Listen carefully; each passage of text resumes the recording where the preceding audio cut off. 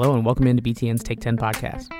This is Alex Rue of BTN.com, and although BTN slows down a bit in the summer, this is actually the last weekend of live programming with the Big Ten baseball tournament going on. For a while here at the network, the Take 10 podcast rolls on. We'll continue to deliver episodes as often as we can this summer. We will not slow down or stop here on the Take 10 podcast, so stay tuned for future episodes, and definitely keep it locked for this one. We've got a guest who probably had one of the best nicknames in all of college football and also delivered one of the best upsets in all of college football back in 2007, none other than former Illinois quarterback Juice Williams. Juice was back in his hometown of Chicago this weekend in the BTN studio. He was able to stop by, and he was here mainly to do a Facebook Live sit-down with me where we rewatched a couple of old games from his playing days at Illinois, but I was also able to sit him down for a podcast discussion as well.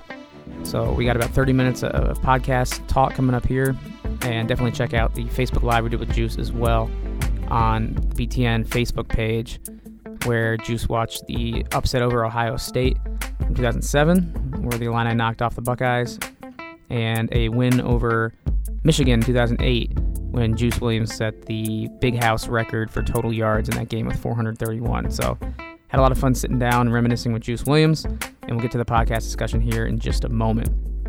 Before we talk with Juice, just a quick reminder that Take 10 Podcast is on iTunes, Google Play, and Podbean, so subscribe on those outlets if you have not already. If you're listening on SoundCloud, hop on over one of those podcast streaming platforms and subscribe, and leave a rating and review if you like the show as well. And one more reminder, here on the Take 10 Podcast, we do have a promo code on the BTN.com online store for you to take advantage of. It is Take10, capital TAKE 10, and that Take 10 promo code will let you take 10% off any order on the BTN.com online store. So get all your Big Ten gear over on the BTN.com online store and save a little money through the Take 10 podcast while you're at it. All right, so let's get to our interview with none other than Juice Williams, one of the most recognizable Illinois football players of all time, certainly this century. And we talk a good amount about his current undertakings, what he's up to today. He's doing well outside of football, as we'll get to in just a moment. And it's just a really good guy to sit down and talk to, able to pick his brain, and he gets really in-depth in the Facebook Lives, as you'll see if you're able to watch those rehashings of those games. He remembers very well a lot of the technical aspects of football and even individual plays, but he also is very good at explaining, describing some of his memories from his days at Illinois and even before that. So we'll get into plenty here in the next half hour, and I'll stop talking about it so you can listen to the actual thing. So let's get into it right now. It's a Take 10 podcast discussion with Juice Williams.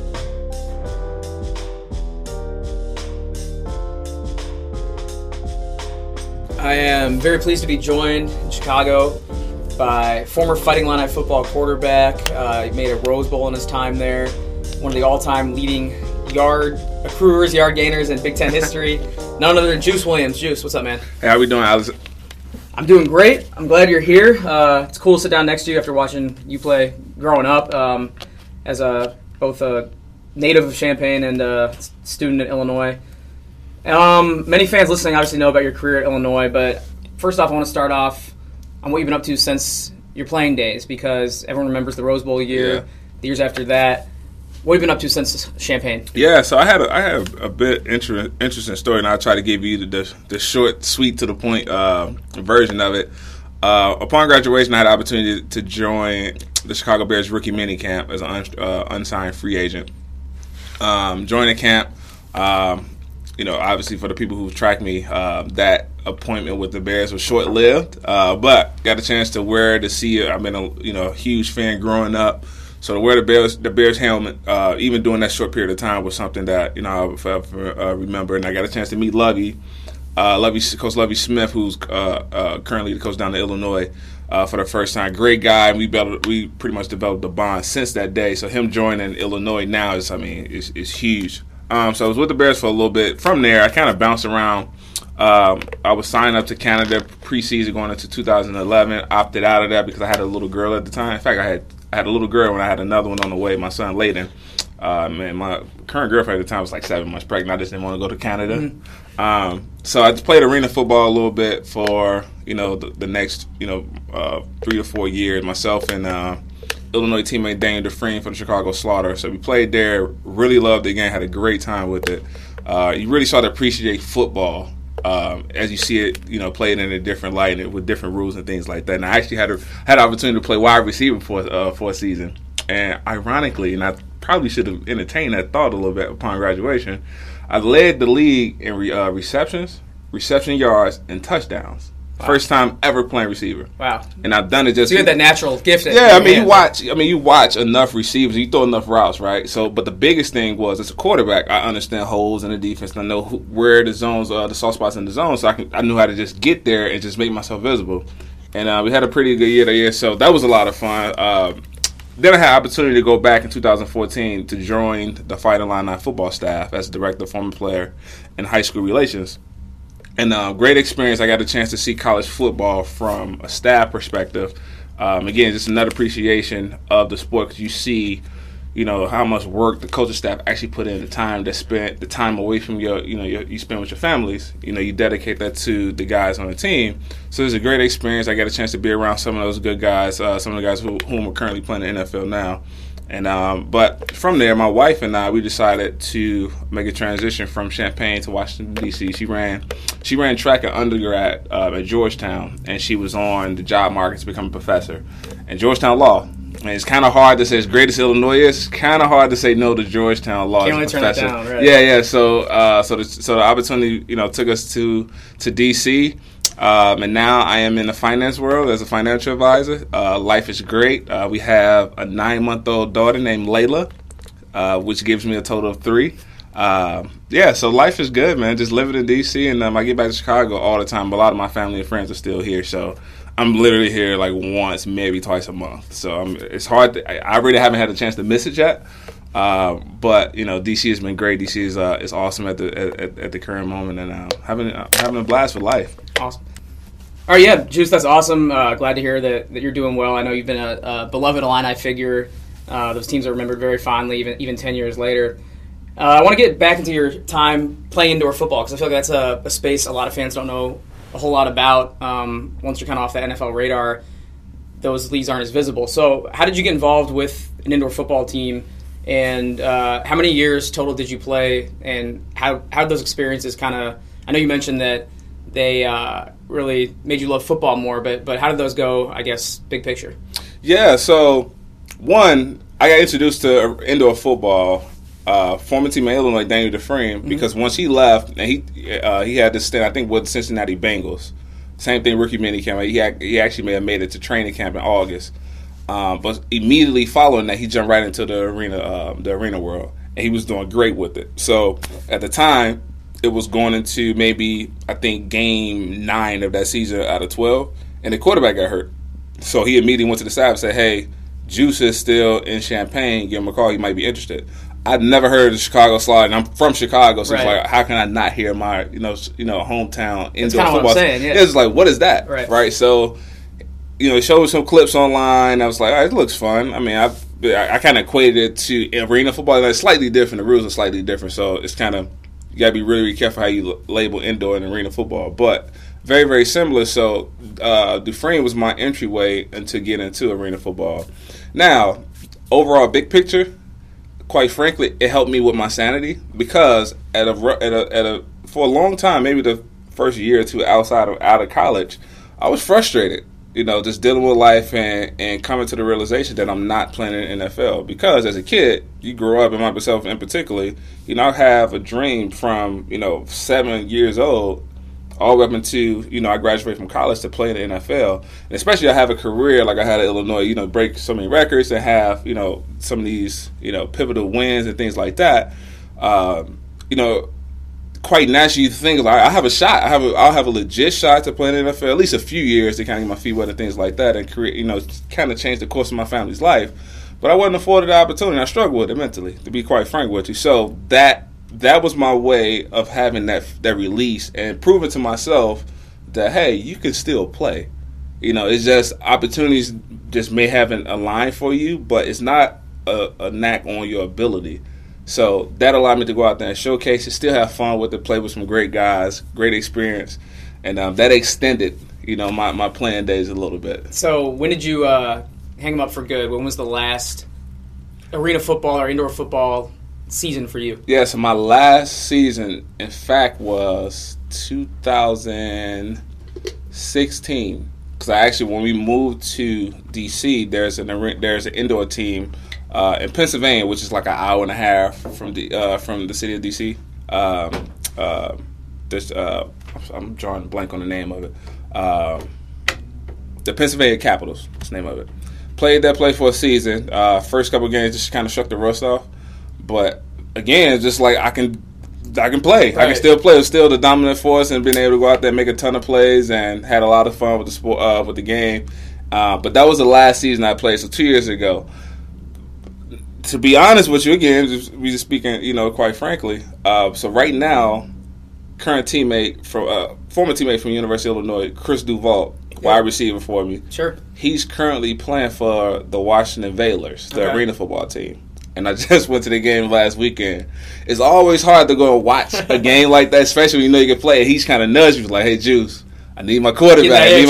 And it's right, and it'd be so accessible because I'm right there in the city. So I mean, you look like you can still play. You're coming in. You look like you just stepped off the field in Illinois. So, I try to keep it together. I'm trying to hang on to my youth. I just turned 30 this past November. So I'm trying to hang on to that 25-year-old body and try to hang on to that to as long as possible. If you hop back in the game, we'll have the scoop here. So yeah, absolutely. So you're a financial advisor. Is it Merrill Lynch now? Yes, at Merrill Lynch. All right. So was it hard to kind of let go of football and slide into more of a desk job, or was it a natural transition for you? Yeah, it's tough. Like I said, I mean, during that period of the frustration period, you just kind of in a space where you think your life should be one way, and you just kind of stuck there for a while, but. I had to come to terms with myself and just be honest, like, all right, yes, I can sit here and soak in this sort of misery and stay here for the rest of my life. Or, you learn from the experience and you move on to the next thing. So as I start, get further away from my college years, that transition over into, the desk job or corporate America, I like to explain it, it became a lot smoother. So I started to find things that I was good at, started to find things that kept my attention that I wanted that inspired me. It kind of, I found the game within that, and it led to finance. And now, it's something that I'm excited about. It's a lot of things that I could transition over from football to the professional world. And, it's a lot of fun. I'm able to help families out, small businesses out, and things like that. And, get them create a certain piece of, financial freedom and a peace of mind for them in their situation. So it's a lot of fun. I really enjoy it. That's awesome. So in this building, you're Juice Williams. Out there, you might be Isaiah Williams, but how often do you get recognized, even out in D.C., as, hey, that's Juice Williams? All the time, mainly because, Illinois has some crazy number of, I think, 8,000 or 9,000 living alums in the DMV area.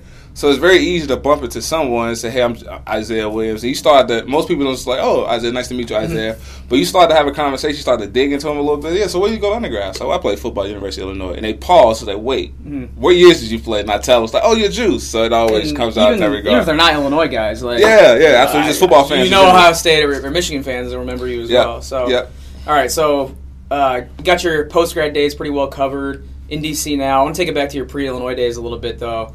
And we take it back as early as possible, because I remember this urban legend when you were playing was just how big of a baby you were. You were like 13 pounds or something coming out the womb. Right. So is that true? What's the official number, and how serious was that as being that big of a baby just from a physical standpoint? Yeah, 13 pounds, 8 ounces is what I was told. Of course, I can't verify it because I was a little too young to even understand numbers. 13 pounds, 8 ounces. My mom had me via cesarean section. That was my entryway into the world. And you ask my mom, she recognized something unique there because all of her children were on the larger side, but I by far was the biggest one. And just like even just my days of just crawling around and just moving throughout the house, she often telling me stories of how a little bit further advanced I was in terms of starting to walk in my earlier months, and just being a little bit more ambitious in terms of like going out and just play activities and taking chances, taking risks and things like that. And as far as as far as I can remember from that standpoint, I always loved sports. My older brother, Rashard Haynes, who's 8 years older than me, and he played football. In fact, he played quarterback, which is the reason why I played quarterback. He pretty much introduced me to the sport, and he pretty much taught me the sport until I was in a place where I was able to go out there and start to learn on my own. And I fell in love with the game. I fell in love with the strategy. I fell in love with the contact. And, of course, being in Chicago, the sport is basketball. Like, if you grow up as a kid in Chicago, basketball should be the sport, which I still played, but it was just something about the contact and, the brotherhood you have in the locker room and things like that. And that sort of just took off as my sport, my go-to sport. Definitely. And you went to the same high school in Chicago. It's legendary Dick Butkus, Chicago Vocational Academy. What kind of presence did his, aura or legacy have at that school with you coming up through that football program? Yeah, it was huge. I mean, you talk about one of the, not one of the best in terms of school history. He's one of the best in sport history, arguably the best linebacker to ever play. And from what I hear, just amazing stories how, speaking about his character, how much of a great guy he was. And then, ironically, he goes to the University of Illinois, has a dominant career there, and goes and, makes history in the NFL. So, my thing is, what other person to idolize in the sport, with someone from the alma mater, from high school and college. Now, if I could change anything, I would like to have seen Dick Butkus play quarterback, but him being, a linebacker and, playing, I think he played center too at Illinois. He really created a pathway for me to come from Chicago Vocational and go to the University of Illinois with an easy transition and speak highly of the university. So it's a guy I try to stay in touch with as much as I can. I know he lives out in California now, but he's been an inspiration in high school. He's still an inspiration to me to this day. Yeah, you and Dick Butkus kind of had similar trajectories career-wise as far as you both got there when the program was not in a good place and had a quick turnaround, went to a Rose Bowl. Yeah. And now the program's kind of in a similar place that it was before both of you guys got there, with the 2-win seasons and not a lot of success going on down there. So why did you end up choosing Illinois? Why did you decide to stay home? Yeah, so I look beyond, the current status of the program. Like, yes, Illinois was struggling. Honestly, like I asked myself, why am I even staying firm to this commitment right now? Because I think we went 2-9 that year, the year I was my senior of high school. But I look beyond that. I saw something within the coaching staff because, at the end of the day, those are the folks you build a relationship with, you're going to know for the rest of your life. Those are the people who you're going to be around, who's going to train, who's going to help groom you from a young boy into a man. Academically, Illinois comes second to none.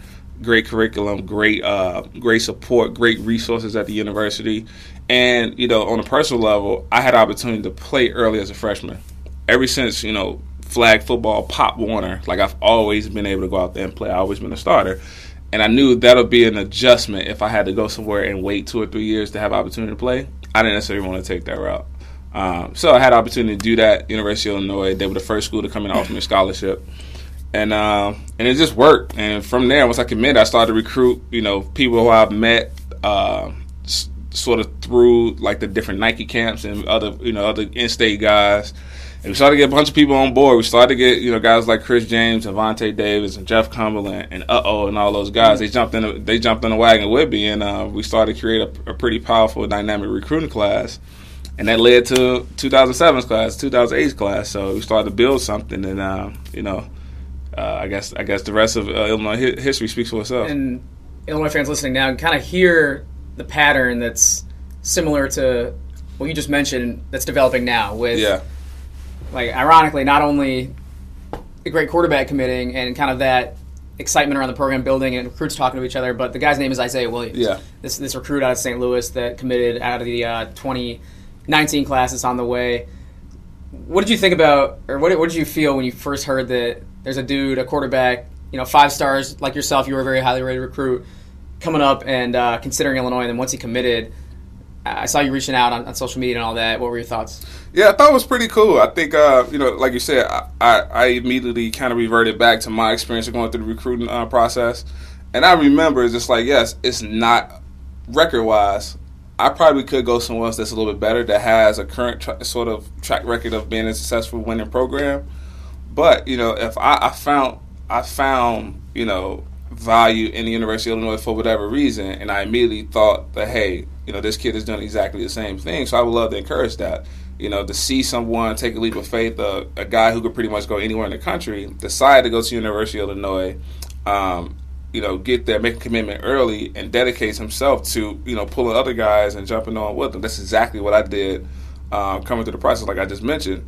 So, I mean, if anything, it's one of the things I mentioned to him when I had the opportunity to meet him, say, hey, you can't do this thing alone, and if you really want to be successful, football is a sport. You need your teammates. You got to have an offensive line. You got to have a dynamic running back. You got to have receivers going to catch the ball for you. So, if that means you try to pull other guys with you, you absolutely do that. I mean, I think that's smart and intelligent to do, and you've done it, and you've committed early enough to pick up make up some ground in terms of the recruiting space, because you got 9 months into signing day, so you could really cover some ground doing so. So I think hopefully he finds the value in that. He understands that you really can't do it without your teammates. You really start to get other guys on the bandwagon as well. All right, for sure. So hopping back to your freshman year, you mentioned playing time was a big draw for you. In 2006, you guys were 2-10, but you kind of see the flashes there, and I think the biggest one was that Michigan State game. There was the Ohio State game that was close, but the Michigan State game you actually won on the road at East Lansing, and you guys were really kind of climbing out of the cellar. So when did you look around and kind of realize that, okay, there's some potential here for a turnaround as soon as next season, like we saw? Yeah, it was probably the Michigan State game, because we lost a few nail biters early on. I think we beat Eastern Illinois the first game of the year. We got pummeled at Rutgers. We lost a close one to Syracuse at home. We got beat up on a little bit. My first start against Iowa that year, I had a horrible, probably my worst game in college. Played against Iowa, I think I threw like 4 interceptions or something like that. But the following game, we come back, we beat Michigan State. And I think from there, Michigan State wasn't a pushover at the time. They had some really good players, really good coaches at the time. And to do it, I think it was homecoming for them too. To go up there to East Lansing and win a game like that, I think for us, it's particularly the younger guys on the team, to say, hey, whether we 18 or 19 years old, like, we can go out here and compete. Of course, it takes a little time and more experience we get, the better we will be. But from that game on, I think we start to, you start to see a shift in how, just how we move, how we bounce around the field, how much confidence that, we projected, on every Saturday. And you start to see that throughout the season. Now, again, we ended up ultimately 2-10 for the year. But you look at some of those games, it was just pure experiences why we were losing some of those nail biters. We go up, we lay an egg in Wisconsin, we up, I think, 20 points, in Madison. We lose that game in the fourth quarter. We lay an egg against Indiana. We up homecoming, we up big in the first quarter. They end up creeping back. Again, just all experience. Ohio State we had on the road. So, you put some experience behind that, we probably win those games. But you start to see that transition and us actually do win those games the following year, which ultimately led to a Rose Bowl. Absolutely. And you're in studio today. I haven't mentioned on the podcast yet, but you're here because we're going to be rewatching a couple of games for your playing days. The Ohio State game, which everyone remembers when you upset number 1, and the Michigan game from your junior year where you had a big win at the Big House. So we'll get into those games in depth, so everyone needs to check that out. That'll be on Facebook Live. But I do want to ask you a couple questions on the podcast about that magical season of 2007. What are some of the memories that stick out most vividly for you, just thinking back on that 2007 season, that entire run? It's a broad question, but I feel like most athletes have some vivid memories that stick out. What sticks out to you? Yeah, so most people, a lot of people I talk to from that team will say either the Penn State game or the Wisconsin game. I think I'll take it a little bit further than that. I'll go back into the Missouri game. So a lot of people probably remember that I actually got hurt. I think it was the second quarter of that game. I left the game with a mild concussion. It's the first game of the year in St. Louis. First of the game of the year, we was playing Missouri. And I get hurt in the second quarter. Mild concussion, I'm done for the game. And, you probably would expect for, it's like, all right, this game is over. Here we go again. We lose a starting quarterback. But Eddie McGee comes in and goes to work, like, almost immediately. Eddie hadn't played. He redshirted that first year, so he was a redshirt freshman coming up that season. And Eddie pretty much almost led a fourth quarter comeback, against one of the top teams in the country. And from there, it was an eye-opener for me personally to say, hey, you don't slow this train down, because we're on to something big, right? So you getting hurt, you need to recover fast, because we have other guys, not just at quarterback, not just at receiver on defense. We have guys all over the place that's ready to step in and ready to go out there and be dynamic players. So that was really an eye-opener for me as to really coming to the, I guess I can say, coming to the office ready to work every single day and giving it my all. And that really started it for me. Say, hey, let's put everything we got into this season. Because we can do something really special here. But I think everyone as a team, we started to realize and rally around the fact that we were actually a really good team when we beat Penn State, who was ranked number 13 at the time at home. That was Regis' coming out party. He had a kickoff return. He had a huge reception touchdown. He broke like 5 or 6 tackles, something like that. And that's when guys really start to really think like, hey, we can do this. Us beating Wisconsin the following week, number 5 in the country, that was the turning point. It's all right, we're here. We're one of the best teams in the country. Now let's go out here and play. And you see that momentum just push us all the way through to the Ohio State game. We beat the number 1 team and lead us to a Rose Bowl. For sure. And I vividly remember those two Penn State game and the Wisconsin game. I was there for those, and it just kind of had they're both beautiful days. It was ranked teams coming in. I don't think Memorial Stadium had been like that in a long time. Yeah. So I can definitely see why the team would remember those fondly. But it's interesting you mentioned that the Missouri game was one for you, because most fans probably wouldn't expect that. That's why I like to ask those questions, because you kind of get that insight. I want to move on to the Rose Bowl, and I know the result was not what you wanted, but what do you remember most about the kind of the pomp and circumstance surrounding the Rose Bowl? Because it's the granddaddy of them all. Yeah. It's always a big deal. It's the most glamorous bowl, I think, and I think most people would agree. What do you most remember about that entire experience and everything leading up to it? Yeah, so as a football fan, as a football player, yes, the Rose Bowl is the granddaddy of them all. But just saying it does no justice until you actually go out there and you experience it. So I remember us having to report in Champaign on Christmas, which was a little frustrating at the time because Christmas is my favorite holiday. So I had to leave Chicago just to get back to Champaign and be ready to be there for the flight.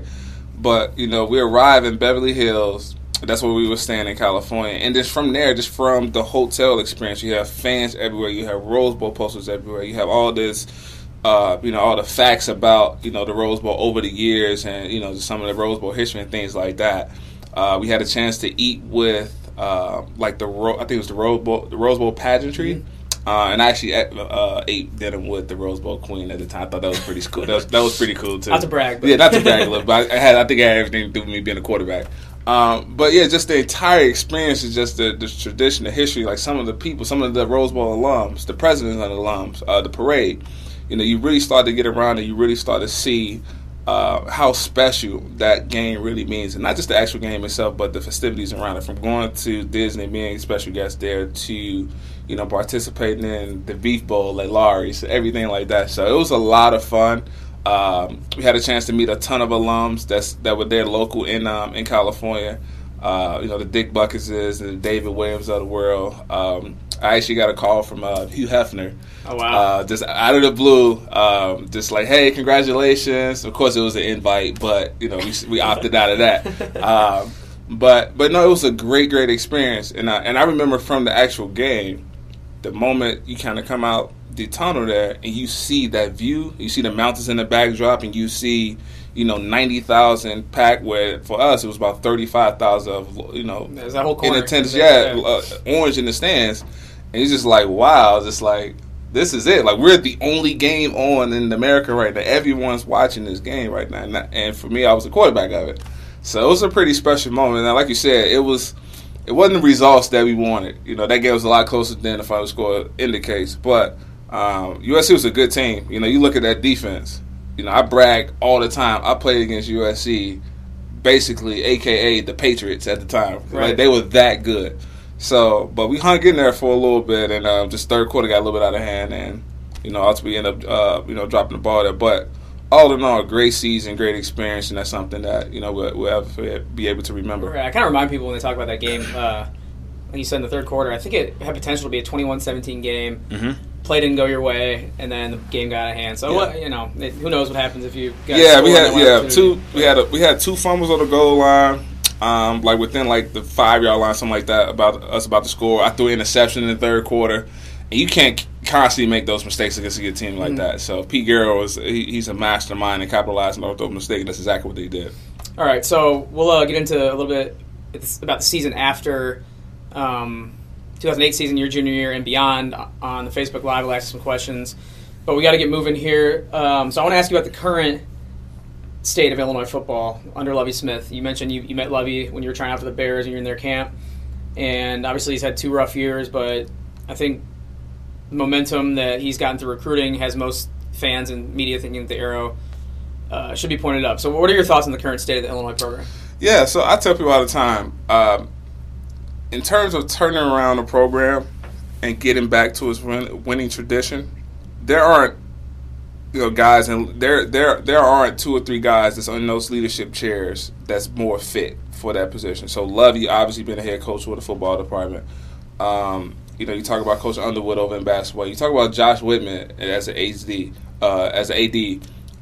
I think those 3 guys have the leadership. They have the skill set to turn the program around, because it takes effort from everyone, not just football, just not basketball, things like that, not just administration, but everyone's a holistic effort. And I think those guys are the right individuals in those seats to turn the program around. Football, particularly, I think Lovie is making some ground because you have to recruit, and it's only getting harder when you started talking about new teams into the Big Ten. I didn't have to worry about Nebraska. I didn't have to worry about Rutgers or Maryland. But you add those, that takes away from the recruiting piece, right? That's just how much more competitive that the Big Ten recruiting gets. And so it seems he's starting to make some leeway in terms of, grabbing some of the top players in the country. And that'll reflect on the football field. And it takes time. I mean, even next year, you might have, say, Lovie get a top 5 recruiting class. It's not an instant sort of, reflection on the field. Like, that takes time to groom those guys, to get them in the systems, to get them used to a college schedule, get them used to the college game speed, for it to all sort of resonate and start to produce wins. So it'll take some time, and I think he's on the right trajectory in doing so. He has a great staff, great players, great philosophy in place, and I think he has a shot to do it. If anyone knows how to turn around Illinois football, you do, Juice. So I'm glad to get your input there. All right, last question before we wrap up. I know you're into pop culture. One memory that sticks out is when on Modern Family, when the character Cam, somehow he was supposed to be an Illinois football player, and he came out wearing your jersey. What'd you think when you saw that? That was pretty cool, and I think I took a picture of it because I just realized he actually did it in 2 episodes. Okay. So the first episode he did it, he was just like, "Hey, we want to watch University of Illinois game." He came out out of the room with my jersey, and I thought that was pretty cool. And more recently, it was another episode. I think it was poolside or something like that. And he had the jersey on again. Really? So I thought that I didn't know they did it again. Cool. It was 2 separate episodes where he did it, so I thought that was pretty cool. And I kind of now my kids are old enough they can see and identify. It's like, "Hey, Dad, that's your jersey." So it was pretty cool to see that. Yeah, the first one when it happened, that was when Modern Family was really hot. It was popular, and that's when I watched it. I didn't realize it came out again, but that's pretty cool. All right, so Juice, we're gonna get you set up, and we're gonna watch some of those old games on Facebook Live. So I encourage Illini fans listening to tune into that. It'll be up on Facebook for eternity once we wrap it up here. So everyone check that out. But thanks for sitting down before the broadcast to jump on the podcast. I appreciate it, man. Yeah, my pleasure. I'm excited to reminisce about these couple of games. So let's get to it. All right, let's do it.